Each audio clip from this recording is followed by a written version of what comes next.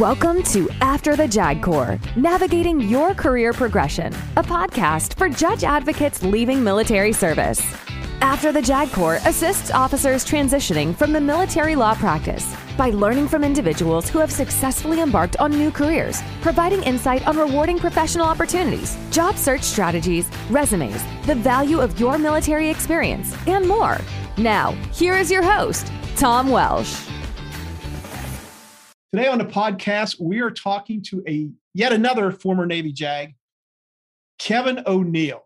Kevin retired, and he will tell you probably he was medically retired in May of 2015, and he is now serving as an administrative law judge for the state of California. So, Kevin, welcome to the podcast. Thanks, Tom. Appreciate it. So, Kevin, we talked about the elephant in the room. You went through a medical retirement, but you were one of our earliest military judge experts, weren't you? I was. I received the designation of military justice expert, and my goal has always been to be a judge. And yeah, I served 8 years as a judge. And after retirement, you didn't go back to work right away, but you ended up on the bench again. So tell us about that journey. And again, take us where you want this conversation to go, but tell us about that journey. Sure. Well, without getting into specifics, I was medically retired. And at the time of retirement was still pending additional treatments regarding cancer that I had that was causing the issues. So there was really no plan at all to seek civilian employment. And that remained for a couple of years. And as I got beyond the transplants, as I got beyond my condition and the treatments and started to gain strength back, I didn't really have the physical strength I used to have, but the mind was anxious and it was bored. So I began to consider what type of jobs that I thought I'd be able to handle. And I settled on administrative law jobs within the state of California. So I started applying, set up a CalCareer account, took their experiential exams, got some advice from former JAGs that had worked for the state and either done an ALJ job or attorney general jobs because they had this exam. And I wasn't sure what the exam was. It was essentially an experiential test of what experience you had, and started applying. And actually, the first one that hit was with the Department of Social Services in their state hearings division. And I was offered a job and started in January of 2018.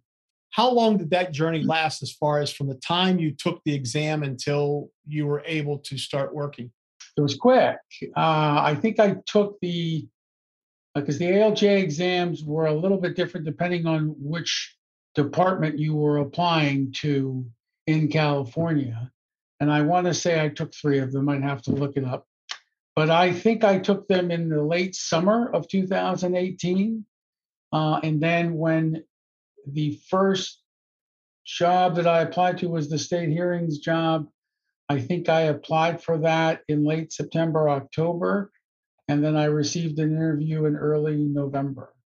And then the offer came and the start date was just pushed out based on their budgeting and some personnel things that I had to take care of. As I shared with you, working for the state is something that I know there's a niche, there's the possibility, but we don't know of too many people, or at least I don't, maybe I shouldn't speak for others, who have done that. So, we know there's a lot of people that go to work for the federal government, but what kind of hearings are you doing at the Department of Social Services? We're doing essentially public benefits hearings, and I'm in what's called the general jurisdiction section. And we do any of the welfare, cash aid, temporary assistance to needy families, federal program cases, food stamp cases, Medi-Cal cases, which is California's Medicaid. And we used to do an in-home medical service. It was called in-home supportive services. They became so voluminous that we set up a separate unit within State Hearings Division for those. But it's mostly claimants, we call them. They're not represented. They might have a legal aid attorney. They might have someone with them who's a little more versed in the programs. We call that by a procedural reg, an authorized representative. For the most part, it's a representative from a county who is responsible for administering the benefits and just some claimant that's either confused or upset or just wants an explanation of why something happened that was adverse to them. What was the ramp up to be able to make these decisions? I mean, as far as the statutes and regulations pertaining to these benefits. So that was the hard part, because when they hired me, I didn't know anything about their programs, and they have fancy names in California. The temporary assistance to needy families is called CalWorks. The food stamps is CalFresh. So they had these fancy names, but I didn't know anything at all. And I admitted that during my interviews, and that was a problem on the experiential test. Mike Richardson, retired Marine Colonel, military judge, gave me some good advice when I was seeking his guidance to whether or not he thought I could do this. When they actually offered me the job, it was very sobering. And I said, okay, this is real. I'm going to have to go back to work. And he said, look, the learning curve is steep in the first few months, but hey, Kev, you've done worse. You can handle it. And that sort of gave me a little confidence. So I went in and you studied for the first 2-3 months. Fortunately, the State Hearings Division had a pretty good electronic system of law snippets, and the law sort of comes down from statutes. California loves policy letters, and they sort of work backwards as far as how they apply them. So it was just having to do a lot of studying and refining your research skills so you could find keywords in their system.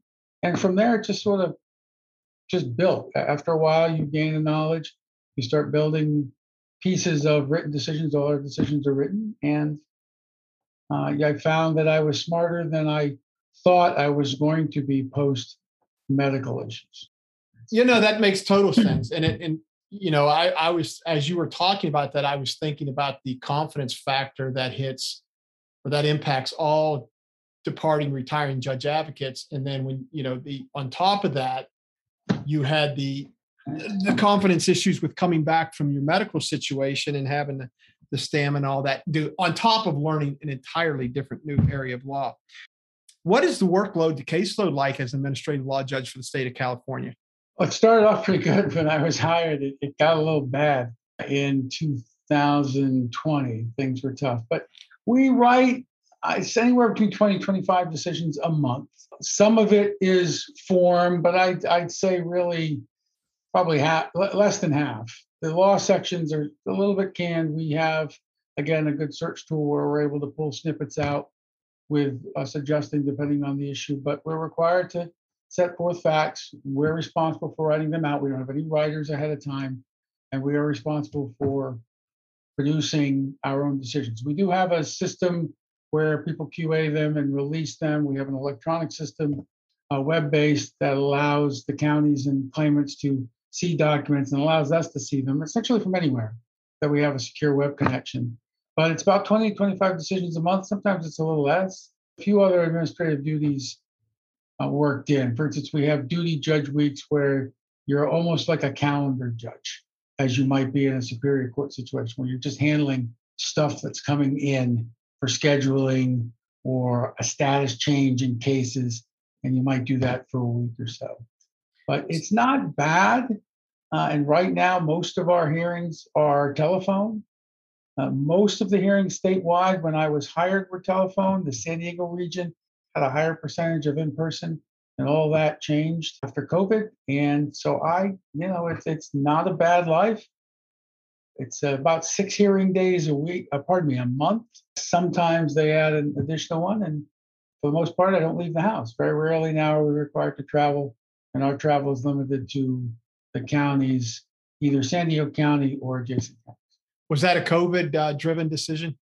The state was actually moving toward trying to make phone the default hearing, as many of the other departments in the state were doing. Unemployment was doing that. I think general administration was doing that. And COVID pushed that further. So that's now the default. People can still request what we call an in-person hearing, and we'll show up and everybody is across from each other at a table. But those are rare, probably about 5% of our hearings now. We also have video capability. So we use WebEx. That's what our department IT people said we had to use. Wouldn't let us use Zoom, but I just did one yesterday. Did a video hearing yesterday. So when you were talking about writing your own opinions, to me that sounded a lot like being, a military judge. It's actually better because I don't have to completely proof them and release them. So it's actually a little bit better. And interesting you asked that. During my interview, the then presiding judge stopped me and had me repeat that portion of my answer when I said that we were responsible as military judges for drafting, proofing, completing, and disseminating our rulings. And he was shocked by that. So maybe that gave me a leg up. I don't know. Obviously, a lot of this is health driven, but how long do you foresee yourself staying on the bench until they pry that manual and gavel from your hands? Or no, I'm 56 now, and I think 60 would be the end. Reality of life, I've had a heart transplant, so my life expectancy is a little bit more limited than other people. Who knows what the technology will be, because the technology when I was transplanted was so much better than it had been 20 years ago. So that's sort of my target.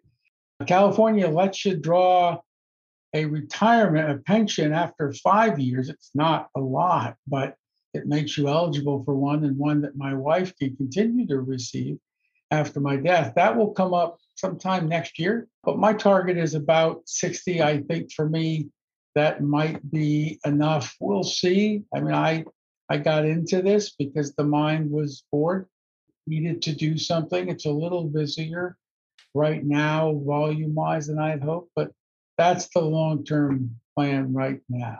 I don't think they're going to have to pry it out. If you had me still on the military bench, you would have had to pry that out. Obviously, medical forced me to give that up, but that certainly was the greatest job I ever had and ever will have. Yeah, and as I said, I thought, your retirement, it really, in my opinion, it put a hole in our community and a hole in the judiciary, because Kevin O'Neill, military justice. I mean, they went together. I mean, I think you could even substituted the name Kevin O'Neill for military justice, and everybody would understand what you're referring to.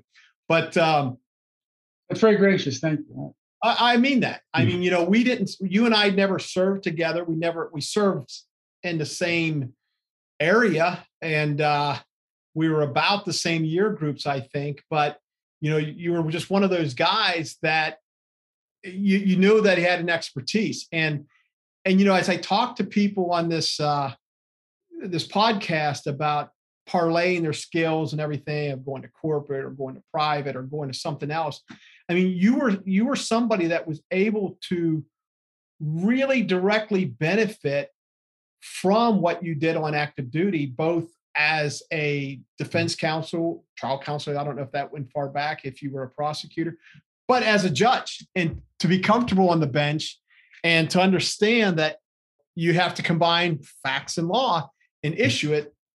But again, you had to learn a whole new area of the law and break into that specialty.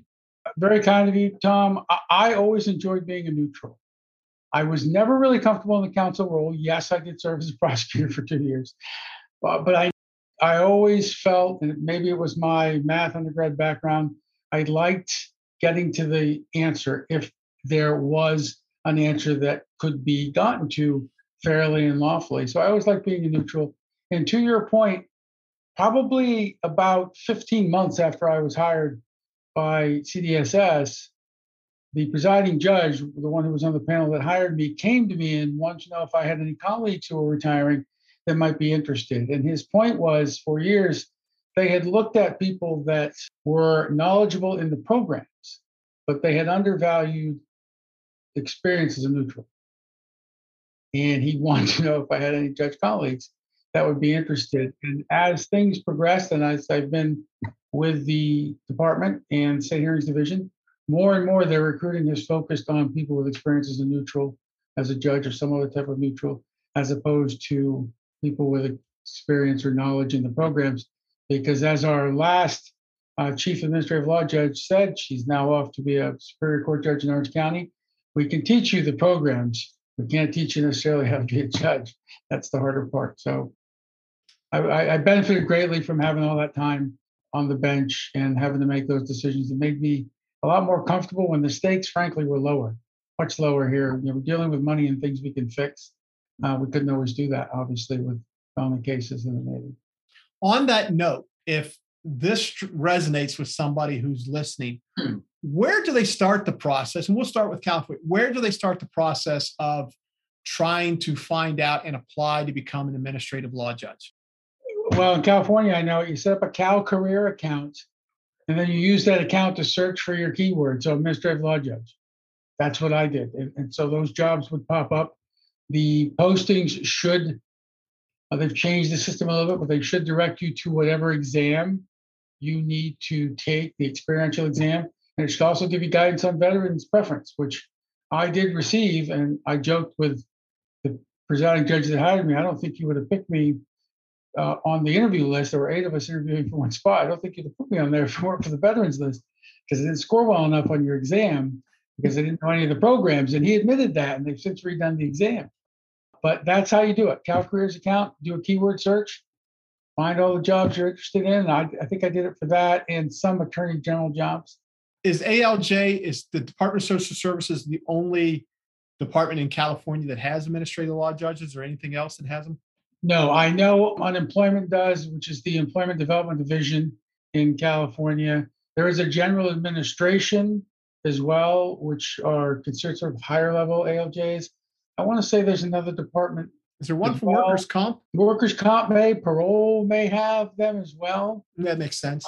The largest ones by volume, I believe, are unemployment and CDSS. And I assume that there are no shortage of cases in the Department of Social Services for you guys to hear. No. In fact, that comes up a lot structurally, and I try to keep my mouth shut so I don't get pulled into leadership, because every time I open my mouth, somebody goes, "Hey, are you interested?" And I try to keep limited. But screening, we don't have a good screening process for cases. Essentially, anybody that calls or goes on the website can create a hearing, and that becomes a case moving through the docket. But yes, no shortage, not at all. Having gone through a military practice and now doing something else, what do you think are the biggest stumbling blocks for old guys like me, and maybe not so old guys like me, old gals? Gals don't get old. Experienced ladies. What do you think some of the biggest obstacles for them in beginning the afterlife? Is it most up here? Is it mostly confidence, anxiety, or do you think it's on the other side of people not understanding the military practice? No, I think most of it is confidence and being anxious about something new. Two things sort of related. You have to get used to a different way of thinking. CDSS was a different environment with very different people coming, not from military backgrounds, but from legal aid backgrounds. So you need to get used to being in that type of environment with very different and good and interesting perspectives, but also don't prejudge. So when I went in, I was surprised that they hired a military person. They did not have a lot of males in the office. So when I went in, I kind of thought to myself, I bet they all are just resenting me a little bit. They're going to assume I'm some conservative military person that's going to try to change the way the office thinks collectively as a judge. And it was everything but that. They were fascinated by it, could have cared less what my viewpoints were very accommodating and helpful. There was always somebody to talk to. If you said, I just don't understand what the heck this state rule is about food stamps, can you help me out? There were 4 people willing to sit down and talk to you. So those two are sort of in hand. Don't prejudge them, but do be prepared for a little bit different way of thinking. Well, I will say across state hearings, the mission goal is not shared by everybody that necessarily works in state government. That includes a lot of the judges. Recently, state hearings went through a transformation process to attempt to cure that. But that is something that you have to get used to. We're a regional office. We used to cover just San Diego, Imperial, Riverside, and San Bernardino counties, adjacent counties. But now we do all statewide as part of that transformation. But I didn't experience any of that in this office. It was actually, everyone was pulling their weight, pulling more weight than maybe some of the other offices. So that's the best I have. But the thing that I worried about most is what you talked about. I didn't have a clue. And how was I going to stand up to these people who maybe had worked legal aid or in some other organization and dealt with welfare benefits in California for 15 years? How was I going to stand up?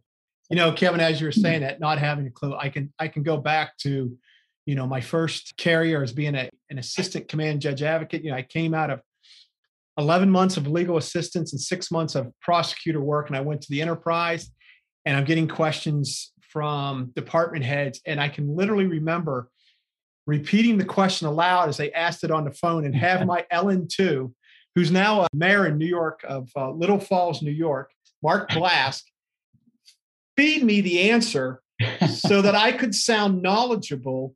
And when you go back through your military career, how many jobs did you have that? I mean, look at yourself, a couple SJA jobs, the expertise on status of force agreement or something was not there. And yet you faked it until you make it. And then you get out here and all of a sudden you're thinking, well, gee, I don't have this experience. I can't make that transition. And we've done it an entire career. True. Yeah. I was looking at my shadow boxes off to my right. So I was, how many commands have I had? Yeah. I think the first ship tour I had was the Holland. It was in Japan, stationed out of Guam. And my less than a week there's a car accident, and 4 guys from the ship leave 2 Japanese nationals for dead. Fortunately, they weren't. They were just injured. And I'm on the phone with Stu Bell, who I think still in active duty, right? No, Stu's retired, and he's a Navy Office of General Counsel. I interviewed Stu and published a podcast with him. He's been military SEALAF command in Bahrain. He was in Japan, and he's now in California. So he's in your area, in fact. Well, I got his home number somehow, and it was either a Friday or Saturday night, and he doesn't know I'm a JAG, because I'm trying to do exactly what you're talking about. I'm trying to get some information so I can tell my boss what the heck we're supposed to be doing with this car accident and learn the SOFA. And fortunately, he figured out that I was a JAG, and he started giving me some more detailed information. But yeah, you're right. We have done that quite a bit and adapted. And I'd also probably say trust your instincts. Whatever your instincts are, particularly if you're going in to work as a neutral, trust your instincts. Well, Kevin, I don't have anything else. I really wanted to get this out about the state practice. Is there any parting thoughts in your crawl right now that you want to provide? I don't think so. No, I appreciate you having me on and opportunity to share. I've been pretty blessed, despite things that happened medically to me. I was able to land a pretty good job and contribute, and still feel like I have some worth. The brain still works, and I appreciate you having me on to share that experience with others. Well, Kevin, it has been truly an honor to talk to you, especially after all these years, to say thank you and fair winds and following seas.